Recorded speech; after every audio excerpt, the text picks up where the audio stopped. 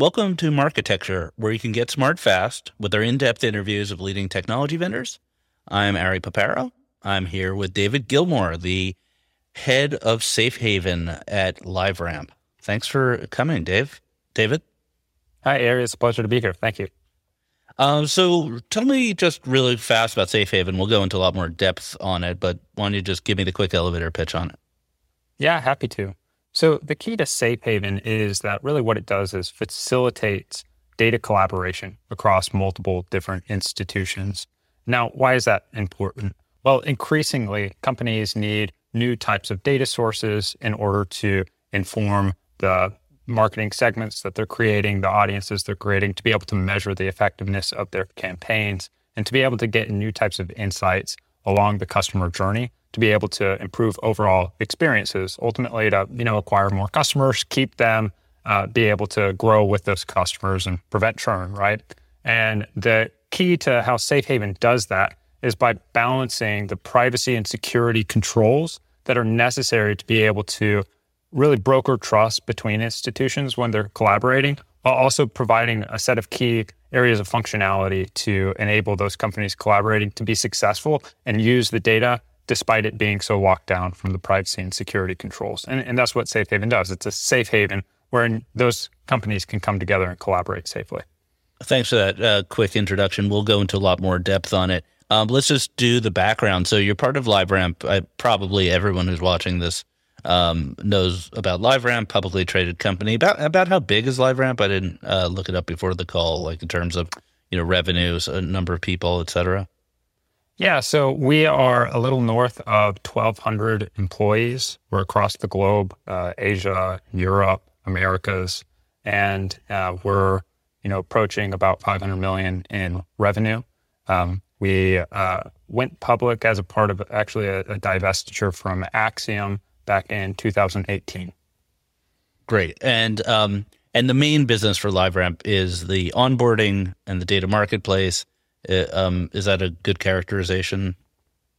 So I would say that, onboarding and the identity resolution capabilities necessary for translating offline to online are a big part of it, as well as the data marketplace, which you mentioned. We also do have a measurement business that facilitates being able to, for example, across publishers and cross-screen, being able to perform measurement there, in addition to our Safe Haven business.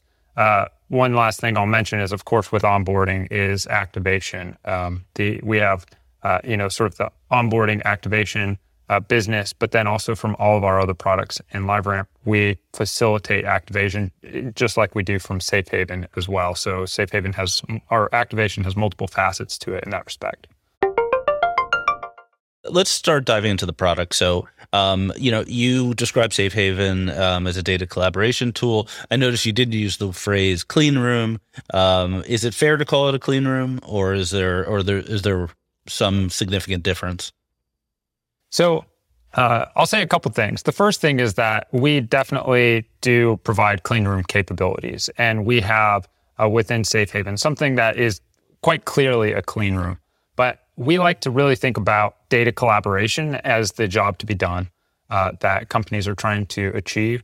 And clean rooms in themselves typically are designed for a certain, solving a certain piece of that puzzle, which is being able to privately and securely broker, this exchange of data between different parties. But then there are a lot of other aspects to the solution, including being able to resolve identity in a multi-party setting. In some cases, being able to distribute analysis across different environments. So that's some of what Data Fleets does. And being able to, of course, get point-and-click insights from data, being able to create and segment audiences and activate, et cetera. So we view that full life cycle as the true needs around data collaboration. And so clean room's a part of that. We do plan the clean room space and have a clean room capability. But I say data collaboration because we think of the problem as much more broad than just a clean room. Okay, so let's go through a couple of use cases in some granular detail, and maybe it'll be obvious where the table stakes clean room stuff is working and where the more advanced things are taking place. Of course. Maybe start with you can tell me otherwise, but maybe just start with a activation use case where one party wants to activate their identity on another party for media use case or something like that. Mm-hmm. Yeah. So one of the key things I'll say here, just before answering that specific use case, is that Safe Haven has, since even before Data Fleets was founded, it's been performing clean room capability. So it has a clean room wherein data is sent to that clean room, and then we lock it down within that clean room, and then we enable these use cases. So when I'm answering that particular use case that you just mentioned, I'll answer with the lens of that clean room that we have right now. And we're also augmenting its capabilities with the capabilities from Data Fleets and what are now in Data Hub, which allow the federation of data and different ways of handling it. So those two different modes are important because they each, we support customers on both. There's different needs for which you might want one versus having the other, et cetera. So just wanted to lay that as context for the audience. I mean, I want to understand that better. So I definitely think the easiest way to understand this will be just take me through where the data comes from and where it goes. Yeah, absolutely.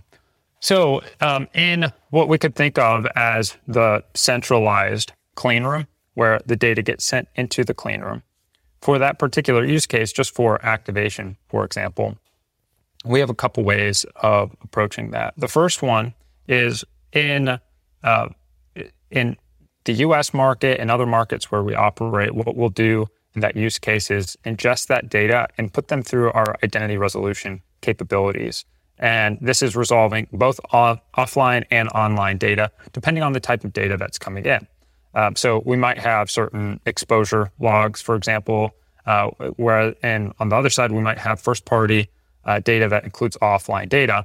Our identity resolution capabilities can resolve both of those to ramp IDs. That gives us a common identity with which to be able to resolve those data sets together. We can do that on the multi-party data because in Safe Haven, we have the privacy and security controls to keep it locked down such that it's GDPR compliant, CCPA compliant, et cetera. Any of the data as it's coming in and getting resolved, if there's any subject access requests or deletion requests, et cetera, we're able to process those and make sure that we're able to uphold those privacy and governance standards in the environment. Now, once that data is in the Safe Haven environment, you can interact with it in two different ways. The first one is through our audience management tools, which are point-and-click tools for doing creating segments. So being able to, combine segments, do and/or types of Boolean logic on it. And then also we have a capability called the Advanced Audience Builder, which is a visual SQL builder. So you can, as a non-technical user, go through and on event level data, for example, be able to say, okay, I want to create a segment based on people that bought diapers in the past 90 days at my partner. And you're able to do that sort of logic in this point-and-click interface for our audience management. The other interaction mode is an analytics environment. And in that analytics environment, you have access to SQL tools as well as Python to be able to perform more advanced analytics. So if you're you have a data science team or a data analytics team that has SQL and/or Python capabilities, you can use that to create segments from the data of more perhaps complex definitions to create novel audiences.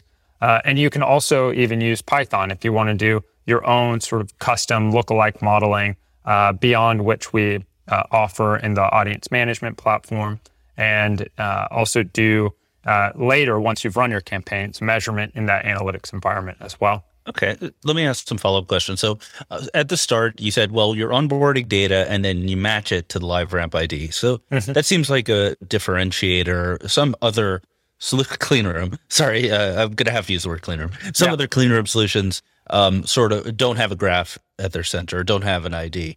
But in your case, because LiveRamp has this identity resolution, that's a key part of your matching. Is that a good way to put it? That's exactly right. Yeah, because we do have a graph that's already built, and that allows us to map to Ramp ID. I'll add that we also have a first-party graph capability. So in the case that you, for example, are in a market where there's not an existing graph that we can match you against, we can still resolve your data to a unique identifier using our first-party graph capabilities, which then we can pass downstream for activation as well. So, Right. and especially in the case of like a retail media network, if it's a brand collaborating with a retailer, we can use that for owned and operated destinations, for example.